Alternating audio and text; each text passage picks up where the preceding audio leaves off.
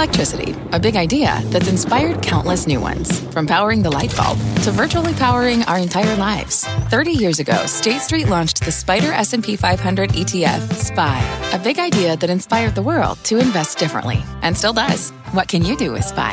Before investing, consider the fund's investment objectives, risks, charges, and expenses. Visit ssga.com for a prospectus containing this and other information. Read it carefully before investing. SPY is subject to risks similar to those of stocks. All ETFs are subject to risk, including possible loss of principal. Alps Distributors, Inc. Distributor. It's Jim Cramer here. You're listening to the opening bell of CNBC's Squawk on the Street. Don't miss a minute of the action.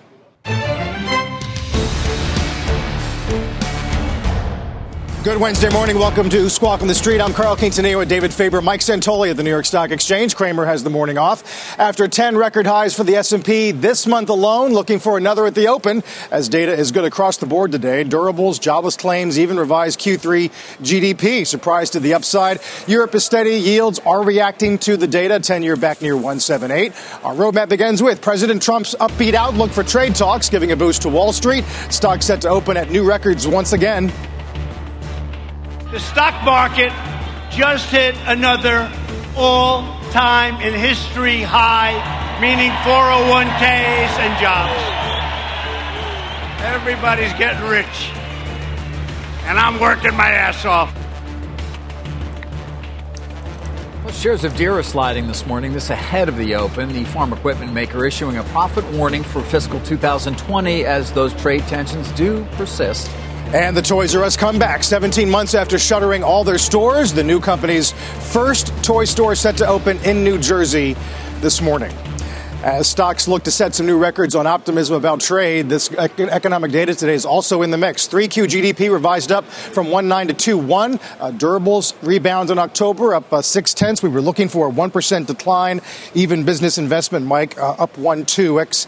Ex-air non-defense, a proxy for investment, and that was not a good number last month, making up for it now. Yeah, pretty well in tune with what the market has been trying to say, which is that we had this soft patch. We're pulling out of it. I think there's a real willingness by the market, by investors, to kind of look through any near-term kind of softness in the incoming numbers because they feel as if we've kind of escaped the greatest risk. And I think these numbers would confirm that. I mean, a 2% economy was an upside surprise, given where the markets were in August. I think the only question is, are we going to run this market up to a level where the recognition that we're still a 2% economy is going to be a disappointment? I don't know where that level is, but we're kind of clicking higher. Bond yields not doing much, kind of sitting there very benignly. But if it's not because of stress or recession fears, that just kind of underwrites the valuations of equities. Yeah. LPL with some nice numbers out today. As we said at the open, 10 new highs for the S&P this month is the most since January of 2018 and one of the most ever for a November. Right? It's an interesting quirk. And by the way, probably good news that we actually cannot exceed January of 2018 because that's the month that stands out 14 then as the massive overshoot. Yeah, we only have 2 more days. So the massive overshoot to the upside in that kind of post-tax cut euphoria. Yeah. David, whether you couple the data this week with the trade optimism, with the M&A that got piled on today, and according to you, there's still room to pile on some more before year end. Yeah, I mean, people are certainly talking a decent game at this point. We'll see whether that actually results in any larger announcements before year end. But your point's a good one, Carl. I mean, M&A is certainly, any banker will tell you, or lawyer, or anybody advising on these kinds of transactions, a reflection of confidence. To the extent you see it, you can assume that there is some CEO confidence out there. Now, if you're a multinational who's considering a large deal or a cross-border, you're certainly still going to be given pause, whether it's about the overall environment right now in terms of what your capital spending is going to look like or what the company you might be acquiring is going to look like, or what's going to be coming in terms of orders, not to mention regulatory review still if you need China, for example. But all that said, that was a serious merger Monday we had a couple of days ago, and it does have to be taken as a positive. When you look at just what the financing markets are kind of begging companies to do, I think November was one of the biggest issuance months for high-yield debt in a couple of years. The market just took it all in, happy to have it all, every deal oversubscribed. You almost wonder why there isn't more deal activity. Yeah, I mean, it almost seems as if relative to where the market cap is of the overall aggregate market, we're not necessarily, hitting highs for activity. No, we're not. Now, there's a little bit of concern at sort of the triple C level, sure. And, the CLOs may be full up that buy a lot of this stuff. So there's been a little the last couple of weeks in particular, some concern about the financing markets for the lower rated credits, Mike, which could go to at least private equity and its appetite. But you're right. I mean, overall, you can raise enormous amounts of money at what are relatively very low rates, which is why you do at least have some people thinking about not crazy, I'll take that back, large deals like a Walgreens. Sure. Which, when you pencil it out, it's hard to sort of see how the returns would really be there given the debt load they take on. But nonetheless, to your point, could at least be potentially viable because of those financing. People back at the envelope saying, hey, Bloomberg LP might be for sale. Could private equity do it? Yeah, Bloomberg, if in fact that was for sale, and I've tried to make calls on that, and it's very much unclear that's the case. Totally. The question with Bloomberg is who the ultimate buyer of that company would be, because it doesn't necessarily fit. It's very large, right? So a Fox, for example, no. By the way, him selling it to Rupert Murdoch, come on. Not going to happen, but they're way smaller. Right. You've got the media part of the business, and you've obviously got the more important cash flow part of the business, which is really the data and the machines. But is it Microsoft? Who is large enough to buy a $50 billion asset? Is a real question. I mean, Blackstone bought the Thomson Reuters They did business. Refinitiv, and then they immediately almost flipped it to the London Stock Exchange. So there's appetite for that type of. That was a much smaller deal, though. Of course. I mean, that's a huge deal. 50, at least 50. So I don't know, but I think if in fact he moves along and it really becomes a question as to whether he's going to truly try to actually sell that business, which, by the way, is completely unclear at this point. I think it will be very interesting to see if private equity really could step up, or whether they need to go a different route in some fashion and split it. We got M&A, obviously the data, and then some guide downs today. Deere is down in the pre-market despite some better than expected results. Company forecasts weaker equipment sales in fiscal 20. Says Deere has been hurt by uncertainties in the agricultural sector. In fact, their line is lingering trade tensions coupled with difficult growing and harvesting conditions is one of two downward revisions to guidance, including Dell. Where we're still talking and wondering whether this is about enterprise pain or an Intel chip shortage. Yeah, the Deere announcement, I mean, you read it, you say, well, it's kind of what you might have expected given farm economics right now and the stress in that area. But the stock is up 20% from the August low. So it was part of this broader trade toward cyclicals. Maybe we've seen the bottom. We can reaccelerate from here. And right now, it's not an expensive stock, but it definitely, in terms of how it typically trades, is maybe had been a bit of ahead of itself, certainly, to absorb this kind of a guide. But a typical cyclical. Yeah, without a doubt. Right. I mean, the question to me is it going to have legs, and you're going to see Caterpillar? I mean, AGCO is going to open lower, but so if it's going to go beyond this exact equipment sector to encompass broader industrials, I kind of doubt it, because it is very ag specific in terms of the nature of the warning. So a lot to work with on a day where typically liquidity dries up in the middle of the session before the holiday. Joining us with their perspectives on this record-setting market, Ian Lingen is BMO's head of U.S. rate strategy. David Zervos, Jefferies' chief market strategist. Happy Thanksgiving, guys. Good to see you. Good to see you. So, David, what does the S&P earn the right to top out at, given the news of the past couple weeks? Oh, that's a toughie. But, I think what we're really adjusting to here is kind of, Mike was on it, I think, earlier, lower rates, higher multiples, kind of settling into a Fed that's not going anywhere, any higher anytime soon. Probably could go lower if things got messy, even though the politics will be tricky next year for that. But we're really adjusting to the fact that people don't want to take these multiples up to 19 or 20, but if we're really sitting at a 175 10-year note and we're not going much higher than that, that's not an unreasonable multiple, and that's the tussle that's happening today. But it's a grind. We've had a great year. Up until the summer, when we hit 3,000 first, it was a 20% year. This last 5%, I think, does not have a lot of participation in it. People have kind of held back and said, maybe we'll get a pullback. And so I sense with our clients a lot, and even myself, there's a reluctance to jump in above 3,000, especially if you had the trade. So you're getting FOMO and people getting dragged in a little bit. I think that's the story. But I don't think there's a topping out here of any kind. I mean, if we're really in an environment of this low rate structure and a Fed backstop to the downside, kind of got a lot of room to run in 2020.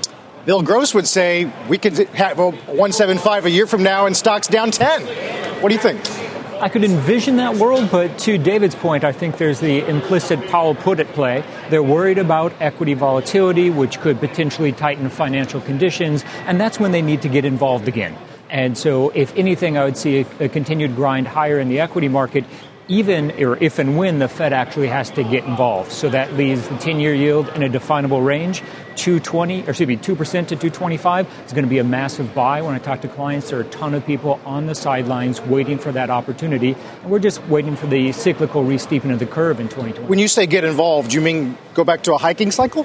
No. The next time the Fed is going to move, it's going to be lower. It's not going to be higher. The terminal rate for this cycle is in, and it's 140. It's not the 425 they initially estimated. So the right call a year ago for 2019 was 10-year goes from 2.5 to 175. We have a recession scare, 3 rate cuts, but that's it for now. And the S&P multiple goes from 14 to 18 on a forward basis. What does that set us up for right now in terms of the opportunity to build on that? I just wonder, David, in terms of, yes, you can incrementally inch ahead on the valuation side. Are we looking at a static 10-year type picture? Is it just going to be steady state for a while? I don't think so. I think the 10-year is the tricky place. Yeah. The front end for me is a much easier place to get comfortable that we don't have a normal distribution, meaning the probability of 100 basis points higher versus 100 basis points lower is very different. Lower rates are much more likely at the front end. In the back end, we have a Fed that's going to change its inflation framework probably in 2021. The market's going to see that, hear about that. I think Jay Powell 2 nights ago kind of even pushed that point further in his speech, that inflation undershoots are a big, big deal. The long end's going to get a little skittish on that. Yeah. And so this concept of a steepener, which is a very subscribed trade, kind of makes some sense. And maybe it's overpositioned, so you get some people getting squeezed out of it. But I think that's really the story. You got to be careful in the 10-year, because if the Fed does change this framework, targeting framework, which I really think they will do after the election, we will have a Fed that gets very easy, very fast. That'll bring the short end down, might even bring more QE to the table, but it could take the long end yields higher. And that actually is a pretty interesting thing for the stock market, because the stock market's going to have to adjust to this longer term rate that maybe goes up a little bit. So it could be a wash almost for stocks. And that's with Judy Shelton not on the and that's with Judy Shelton. Well, who knows what happens after that? Yes. Right? I was going to say, if the next move is a cut, then your mid-90s, late 90s analog goes away, right? Because those, you had 3 rate cuts in 95 and 98, and the next moves were up. Remember we had the 395s, yes. Yeah. And then they would have 3 more in 98. Right. No, I get you. Yeah. But you had an intermittent hiking cycle. I mean, I'm not trying to be too cute about it, but are we still basically trying to forestall the end of this cycle, and it's in sight or not? Well, that's what they've been trying to do for the entire cycle. By definition, monetary policy wants to take the highs and the lows out, extend the expansion as long as possible. But I'm worried about the inversion hangover. And the inversion hangover, 3-month bills versus 10s, there tends to be at about an 18-month lag between that compression and when it truly starts to hit corporate profitability. Corporate profits shrink, layoffs increase, that's where it hits the consumer, and people stop spending. Probably won't be this holiday season, but it's certainly on the radar for 2020. And version 2, Electric Boogaloo. Yeah, that's a sequel we're not interested in. The clock is ticking, yeah. Thanks, guys. Good weekend. You too. Good to see you. Happy holidays. When we come back, as we said earlier, the return of Toys R Us just in time for Black Friday. We'll take you to the mall where the new store is opening. Take a look at the pre-market here. We'll get to some other names. A lot of earnings on the tape for a day before a holiday. HP, Box. There is news on Ford, Tesla, and Boeing. We're back in a moment.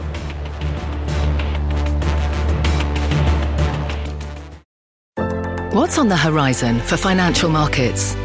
At PGIM, it's a question that over 1,400 investment professionals relentlessly research in pursuit of your long-term goals. Specialized across asset classes, but united in collaboration, our teams provide global and local expertise. Our investments shape tomorrow, today. Pursue your tomorrow with PGIM, a leading global asset manager. Today marks the return of Toys R Us and its new brick-and-mortar store. Courtney Reagan is at the Garden State Plaza Mall in Paramus, New Jersey, with the latest. That last live shot, Courtney, had a bit of a co-star there. we did, and he's a little busy right now. As you saw there, he just cut the ribbon on this brand new Toys R Us store. If you're confused, that's because you might remember that the retailer did file for bankruptcy. It closed all of its 800 stores as it really failed to reorganize. But the brand was purchased by a whole new company, and so it's starting fresh, but with a name that you probably know. So the new company is called True Kids, and this is the first of 2 planned stores this year. Right now, they only have plans for a total of 10 by the end of next year, so considerably smaller than the Toys R Us that you once knew. The stores are about 6,500 square feet. The old Toys R Us store is about 40,000 square feet. And this store is powered in part by retail technology firm Beta, so it's a lot more experiential and a bit less inventory driven. But as you can see, there certainly is inventory here that you can buy from 40 brands, including toy makers like Hasbro, Lego, Melissa & Doug, and a number of others. What's interesting, though, ToysRUs.com, if you want to buy something there, you click on the link to the toy that you want, and it actually redirects you to Target.com. Target.com is actually fulfilling all the orders, so the website is sort of a landing page with a redirection. So, ironically, Target is benefiting from this relaunch, too. And we know what kind of a week and quarter and year Target has had. Mike, I was just thinking about apparel, one sector that has not participated in the rally overall this month. And if you look at how the retail stocks have performed, it's the apparel-heavy ones that have really had the hardest time. So that's something that really hasn't changed. And, obviously it's been the kind of declared winners of omnichannel that have been the ones, which are the ones that don't depend as much on clothes. So, yeah. First of many hits that we'll be doing this week on retail, that's for sure. You guys are working Friday, Black Friday. We are. Which I think is one of the most fun days of the year to work. You do? Yeah. Really? It's funny you never show up for it. Usually I do, but this year I won't. No, it's very nice here on the floor. All the kids come. Yeah. I'm always here for whatever reason. Seniority really works in my favor. Courtney, thanks. We'll see you in a little while. When we return, VMware and Autodesk moving in opposite directions on their respective earnings reports. Stay tuned for interviews with CEOs of both of those companies. As we are coming off record highs, looking for more this morning, all 3 indices riding a 3-day win streak and on pace for the best month since June. Every day, thousands of Comcast engineers and technologists put people at the heart of everything they create. Like Oluseyi, a Comcast engineer who grew up bonding with his dad over sports. This inspired him and his team to create AI Highlights technology that uses AI and machine learning to detect the major plays in a sporting event. So millions of fans have a way of catching up on their favorite sports. Learn more at ComcastCorporation.com. Let's get straight to the point. You want to grow your portfolio to fight rising costs of inflation or pay off your debt or anything standing in the way of you and financial freedom, right? Yahoo Finance, our sponsor today, can help. For more than 25 years, Yahoo Finance has been helping great investors like you. Whether you're a seasoned investor or just looking for tips, Yahoo Finance makes it super easy by putting all the tools and data you need in one spot. Yahoo Finance takes a holistic look at the financial news cycle, including breaking news, original editorial perspectives, analyst ratings, independent research, customizable charts, and more. You can securely link your brokerage accounts for a unified view of your wealth, including 401k and other investments. That's how Yahoo Finance gives you insights and helps you take a look at your wealth in its entirety. That big picture perspective is what great investors need. For comprehensive financial news and analysis, visit the brand behind every great investor, yahoofinance.com, the #1 financial destination, yahoofinance.com. That's yahoofinance.com. Boeing shares under some pressure this morning. New reports that the 777X fuselage split dramatically during a September stress test. Phil LeBeau joins us now to put this story in some context. Hey, Phil. Hey, Mike, and this is one of those stories where you see the headline, or if you see the picture, the Seattle Times has a picture of it today, people will say, oh, my goodness, how can this plane ever get in the air? Well, this is part of the development process. And apparently in September, this fuselage rip happened on a 777X as they were checking the maximum pressure that the fuselage could go through. This is standard for all commercial aircraft. They do this in basically to see the limits for how far a plane can be pushed. The Seattle Times points out that despite the tear, this may not slow certification of the 777X. As you take a look at shares of Boeing over the last 3 months, we should remind you the 777X is the next commercial airplane that the company expects to have certified. That certification and first flight is expected to happen by the end of next year. Guys, back to you. Phil, we are, as we mentioned, seeing a little bit of a backing away of Boeing shares, which have been trying to come back lately. Right. Do you think that, there's a lot of 777 expectation, in the price right now? Is that there's just sort of a knee-jerk reaction here? Or does anybody really think that it's going to change any sort of timeline on this new plane? I would say that the 777X is not impacting shares of Boeing this morning. I think it's more likely, if we see any type of a pullback, it's due to the fact that, as we reported yesterday on Fast Money, the FAA sent a letter to Boeing yesterday saying that when it comes to certification of the 737 MAX, in the past, what would happen is they would say, okay, the plane overall is certified. Now this person is delegated from Boeing to sign off on a number of the aircraft as they come off the assembly line. If they're good to go by this person's estimate, then they're good to go. They're certified. That's not what's going to happen here. All of these planes that are parked, guys, they're going to have to be approved by the FAA individually, one by one, which means the 737 MAX, when it is recertified, it could be a longer process for those deliveries actually to take place to customers. Phil, thanks so much. A lot of news on your beat today as well. Our Phil LeBeau. The opening bell is coming up in just 6 minutes. Don't go away.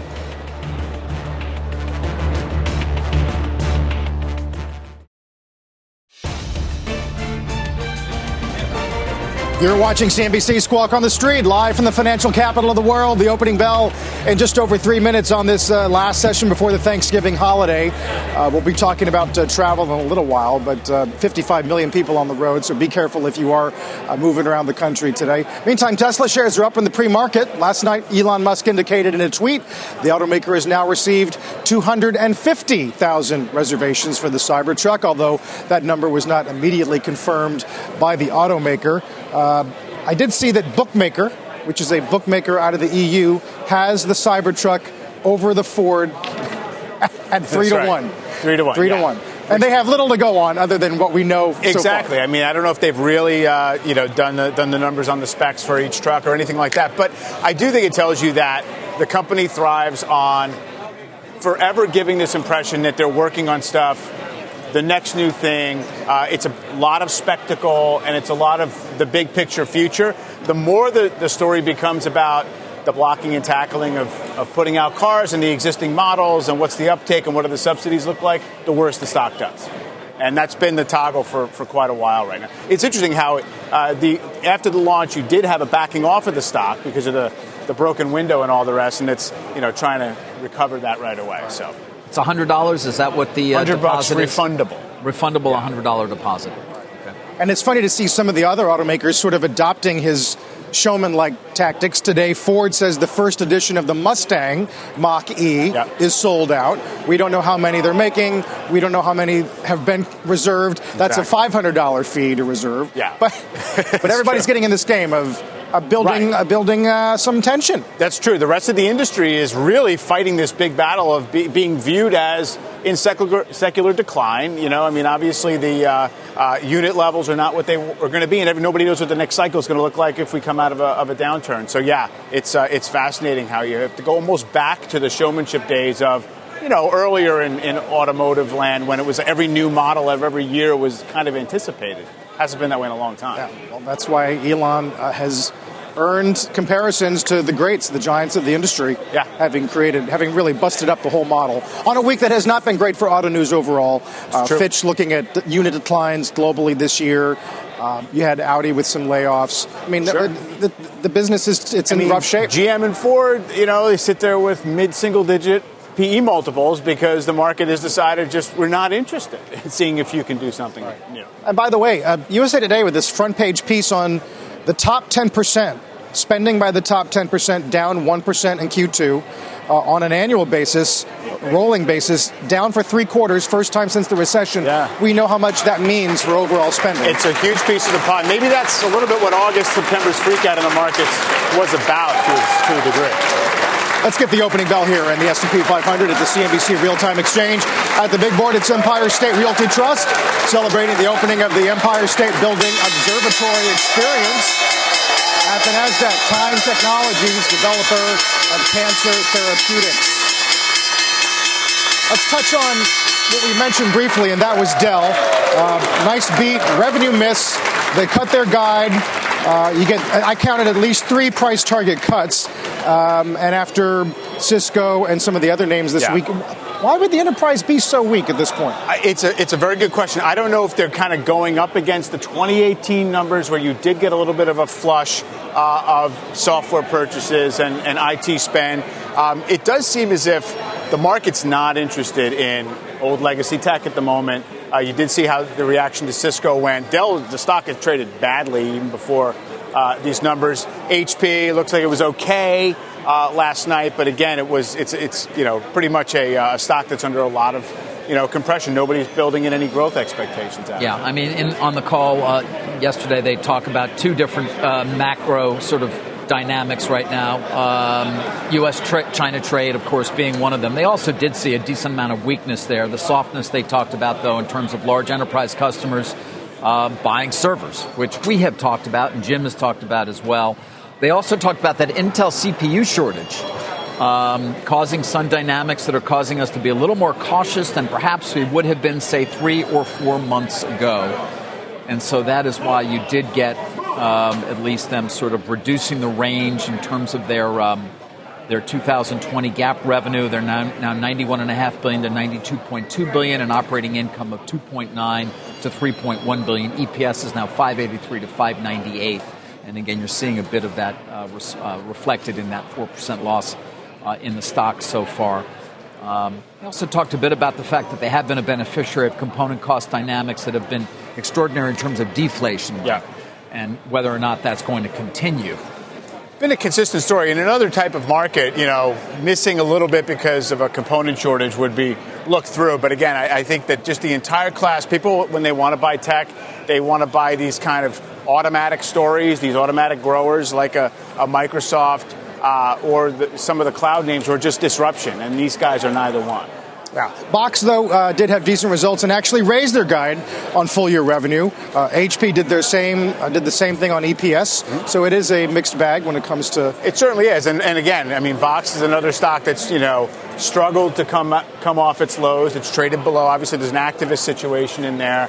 And Box is now seen as trying to focus in on some financial targets that'll please the activists and other investors. And now it's, can they get to them? Yeah. I thought it was interesting. We started the week with Schwab TD News. And remember, when they all went to zero commissions, everyone slashed their targets by a large amount. Today, they're going the opposite direction. Barclays ups them both to equal weight. They go from, in the case of TD, 33 to 53, 35 to 49 in the Schwab case. So unraveling the concern that had come from zero commission. Right. Well, when you can eliminate 60% of the cost base of the company you're buying, which is pretty much what the synergies imply, then that gives an analyst a new reason to say we can refresh our numbers and they can weather this much better together than they could otherwise. I do think that the Fed stopped cutting rates. That's okay for them because they do really earn a spread. And I think there's a little more interest in the fact that they were modestly valued. The combination makes strategic sense, and it's going to be a year and a half or 2 years when it's all about merger integration and figuring that piece of it out. So, I see why it went that way, because if you put them together, it really is not a company leveraged to the self-directed trading business. Speaking of putting together, HP is not interested in being put together with Xerox, at least not yet, given the back and forth between those two companies. But HPQ did report earnings last night. You can take a look at how it's being responded to in the marketplace this morning. Not bad. Let's call it more or less flat. They did not on the call really discuss anything having to do with Xerox's continued attempts to acquire it and the back and forth of letters, most recently the letter yesterday from Xerox saying, hey, we're going to talk to your shareholders, okay, and try and explain to them why you should be giving us diligence as well as we're offering to you. They did also, though, go on to talk about capital returns, 75% in terms of at least how their long-term return of capital target and the screening that they do to sort of meet that, and that continues to be kind of where they're focused. in terms of how much they will return. Also indicated the board approved an incremental $5 billion share repurchase authorization. But you can see HP Inc. Well, now it's up, actually. Yeah, it firmed up since the announcement last night. I mean, even if if there was interest in a deal, we're talking about kind of low premium, kind of cost. Synergy type story. Right. The idea is, the Xerox bid right now on the table is 22, 77% of which is cash. We've talked about their potential inability to go that much higher in terms of the cash stock portion, because obviously you've already got a mix that would bring HP shareholders 49% of the combined company, Mike. But the key is this question of the cost synergies. Xerox will tell you at least $2 billion. I think they may think it's even higher. And HP responds by saying, we have a cost-cutting plan. Remember, they've already announced significant layoffs. You have a cost-cutting plan, and all you really seem to be doing is taking the two numbers and putting them together to some way, and we don't believe that actually it will be any near what you're saying, because we don't see those synergies on costs that you're talking about. It's going to be a lot more on this to come, as we well know. Apple's helping the Dow, at least at the open here. It's reportedly asked its Chinese supplier to double production of its new AirPods Pro headsets in a potential threat to its usual suppliers. Nikkei reporting that in order to meet demand, they've asked Luxshare ICT to double production of the earphones at its Chinese facilities to $2 million a month. It's worth noting that if you ordered today from the website, the AirPods won't arrive until December 30 at the earliest. As every incremental move they make on supply chain makes news. It's incredible. Who knows what their really anticipated initial volumes were, but for a $250 item, if you think about it, people were kind of aghast at a $1,000 phone, and for a quarter of the price of a phone, you're talking about the earphones piece. It's pretty impressive. By the way, Apple shares at the close yesterday, they dropped from about 260, 650, dropped a quick 0.75% right into the close. It seemed related to this MSCI index rebalancing, and it's just regained exactly that at the open this morning, Apple has. So it's right back to where it was at like 358 yesterday. So yeah, it's driving the Dow this morning, you're picking it back up, but it is really just kind of recovering that weird little drop yesterday. Being offset, at least the Dow did set a record high at the open along with the other two major indices, but Boeing is helping to drag it down along with CAT. And if Jim were here, David, we'd probably ask him why his charitable trust exited CAT this week. We might. I'm not sure what we'd hear. I know. But given his relative confidence that these trade headlines are for real. Yes. Yesterday he made a real point of saying that he'd sort of changed his view, which had been fairly negative in terms of any progress really being made towards a phase one deal, to believing that those exchange of calls was very significant, at least according to Jim's sources. I mean, Deere's down a little over 4%. And I don't know, not too much follow through in terms of CAT, I guess, with that 1% decline. Yeah. The big question has been for a long time is exactly what's priced in to what parts of the market, if in fact you get some kind of anything that forestalls the tariffs, which to me is the ultimate bottom line for the market. The rest of the details could hardly matter at all in terms of trading. So, for something like a CAT, which had, come back fairly well, maybe it was sort of reaping the benefits early. Yeah. I mean, it's not. By the way, the Chinese economy is not in great shape. So even if you're talking about the trade war goes away, they've had some numbers now where it's not as if they seem like they're ready to start to binge on investment. Industrial profits overnight down 9.9. That's the biggest drop since basically the beginning of the year. Yeah. They do have something called the Economic Work Conference, which FactSet today says is a conference the second or third week in December, and that they would like to have maybe this wrapped up going into that. But do you believe if we heard that December 15 tariffs were going to be delayed and we could get a signing, maybe not at the president level, but ministerial level, the market rallies further? I think it just gets it out of the way, and the market's current bias is just to grind up for the moment anyway. It's getting a little tired, but I don't think that it would be a sell the news automatically type of an event, because it will enable investors to rationalize looking through soft economic numbers for a while, right? It'll just be like, well, trade wars, no like longer the GM a stumbling strike. block. Like the GM strike, like the government shutdown early this year. It's one of those things where it would just kind of lower the stakes, I think, for every number. And, not to say that means we're going higher. We're already up over 25% in the S&P year to date. Obviously, it crashed into the late December last year. But, clicking to new all-time highs in this very orderly way, it makes sense. But I just don't know how tightly wound the market's going to get as it continues to spire higher. And then the question becomes more broadly, does it affect the loan officer survey and CapEx intentions and CEO confidence? Then you got the confidence piece that would need to follow to really get, because you got a S&P that's gone from 14 times forward earnings at the beginning of this year to 19 or 18. Pretty much you raise the hurdle pretty high for making sure earnings start to come back next year. One name that we've pointed out, of course, many times has lagged the overall rally in the big tech is Amazon. It's up about 20% this year, roughly 5 percentage points behind the S&P and certainly behind stronger performers such as Facebook and Apple. Cyber Monday coming up. We've talked a bit here about as well the fewer days in the selling season for retail. Whether Amazon will benefit in some fashion from that, I don't know.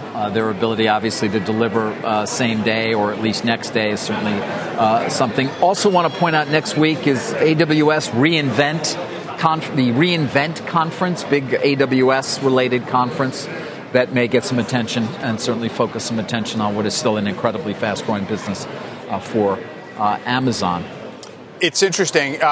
Fundamental case for Amazon, all the analysts universally still love it. Almost literally 100%. Is it really? Yeah. Technicians look at the chart, say it's double-digit percentages down from its all-time high.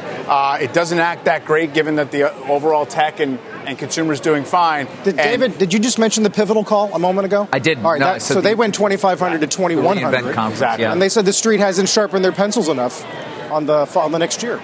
They don't think that's right. Exactly. And so, I think there's a sort of a kind of a tacit thing. Well, the fourth quarter guidance for Amazon was probably way too conservative.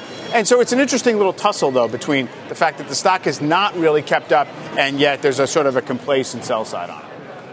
We will definitely watch that name, no question. Let's get to Bertha Coombs, see what else is moving this morning. Hi, Bertha. Hi, Carl. We've still got that record run going on. The S&P coming off its 25th record close of the year, the 20th for the NASDAQ, putting the major averages on pace for their best month since June. But the big story this month so far has been the comeback of the small caps, Russell 2000, keeping pace with the major averages, hitting new 52-week highs, and it's still down about 6% from its 2018 record. But part of that comeback and that move has been the resurgence of small-cap biotechs this quarter and the overall rebound of healthcare, which leads this quarter along with financials and tech, while investors have rotated out of those dividend-paying utilities and real estate sectors. The iShares Healthcare Providers ETF, which includes hospitals and insurers, is on pace for its best month since 2011, the start of Obamacare.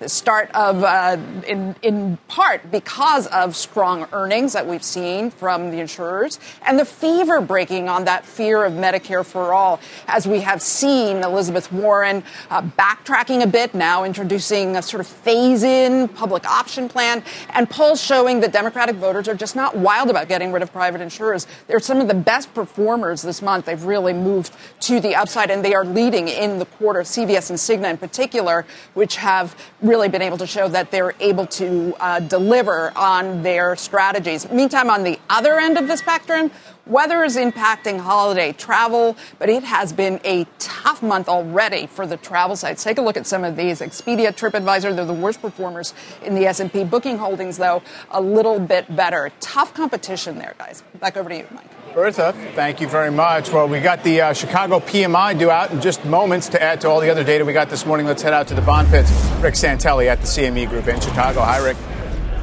Hi, Mike. Indeed, we have Chicago coming up, but briefly, let's get into the charts here. We had very solid data this morning, whether it was preliminary read on durable goods, the proxy for capital spending, or, of course, a couple of tenths revision over the 2% hump on GDP. Look at intraday 10. It popped. The whole curve popped. Look at a 2-week of 10s, and you can see that even though this is a nice pop, it is still a long way from getting back up towards the top of the range. And finally, if we look at what's going on with regard to a yield curve, not 10s to 2s, let's look at 30s minus 10s. That distance is really narrowing. Right now, what we refer to as the knob, notes over bonds, approaching 40 basis points, currently at 43. That is the tightest it's been since April. Dollar index, when we first walked in, it was down a bit. Now it's getting close to up 1/5 of a cent. Look at 1 week of the dollar index. It is really powering ahead here as we get into a thinner session. And finally, looking at the dollar since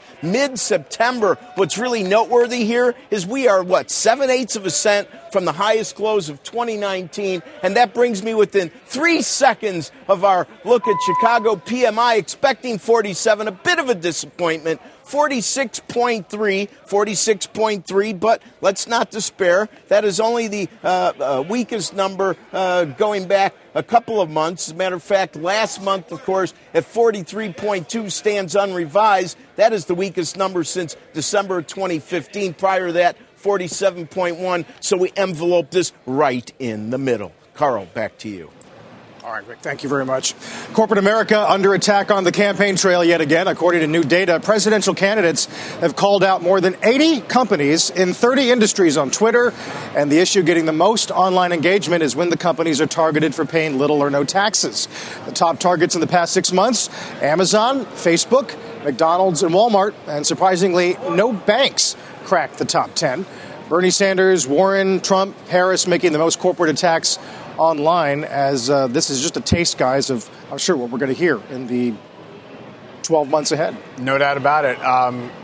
It's interesting that, it's not surprising, actually, to me that no banks are up there right now, because it seems as if we moved on to other issues. But, I wonder if it's hard to find consistency in terms of how the market has viewed those companies we mentioned as the most frequent targets. It's not as if they've all suffered. It's not as if they're all seen as under assault from regulatory threats. But it's definitely it's the theme of this election. It's why a lot of people think that once the election heats up the campaign next year, the market's going to have to navigate some tough stuff. Although this new Quinnipiac poll, Warren goes from 28 last month to 14. Yeah, pretty significant fall for her. And by the way, you could also see that reflected in the rise in healthcare stocks. Absolutely. And in some of the smaller or mid-sized biotech. But it's been quite a rally, Mike, over the last couple of weeks as her poll numbers have come down. Exactly. It's obviously driven by the same thing, right? Her poll numbers come down in part because people don't really seem ready for a Medicare for all. So you can do a chicken or the egg with that right now. It just seems like it's a remote possibility right now. You can see the drag from Boeing there. Dow's down 11. By the way, be sure to check out our podcast. You can listen to the opening bell hour of Squawk on the Street wherever you listen to podcasts. Dow's down 9, as we said, and we are at 31.45.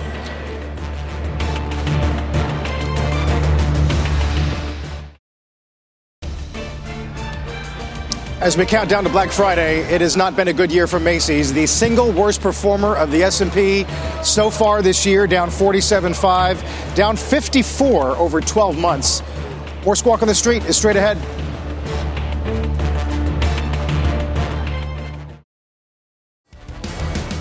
It is expected to be the busiest Thanksgiving weekend ever for U.S. airlines. Phil LeBeau is at Chicago's O'Hare Airport with more on how the carriers are handling this year's holiday travel rush. Hey, Phil.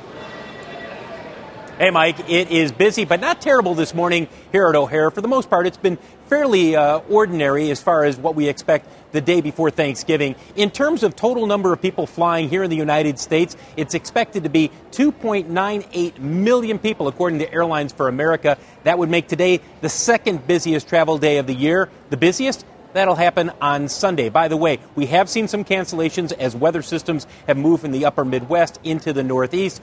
Right now, it's a little over 450 flights that have been canceled. If there's good news in this year's travel season for the people who are on the road, it's in the airfares that they're paying. Look at this from Hopper. We've seen airfares trending lower over time. That has continued this holiday season. They are close to their record lows. Quickly take a look at shares of United, Delta, and American. And the reason we're showing this is because these airlines have added, along with other airlines, about 800 flights for this Thanksgiving season. But remember, they planned on adding even more. But because United and American, as well as Southwest, don't have the full complement of their fleets because of the 737 MAX, we are seeing slightly tighter capacity. But again, so far today, guys, it has been a relatively smooth start to the Thanksgiving travel season here at O'Hare. Phil, if they haven't added as much capacity, why the decline in airfare? It's just a generally kind of softer part of the economy at this point? Correct. And you're seeing a lot of the airfares and the flights that are coming in on the lower end of the market with the low-cost carriers. And that's bringing the overall pressure down, if you will, in terms of the legacy carriers and those more lucrative routes. That's not where we're seeing the capacity being added. We're seeing it really on the lower end of the markets. All right, Phil, good stuff. Everybody, be careful on the roads, obviously, if you're traveling for the holiday. You've been listening to the opening bell on CNBC's Squawk on the Street. If a friend asks how you're doing, and you say, I'm okay. When the truth is, I don't want my problems to burden anyone. Or you say, hang it in there.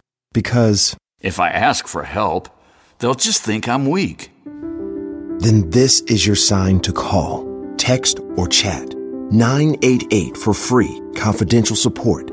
Anytime. You don't have to hide how you feel.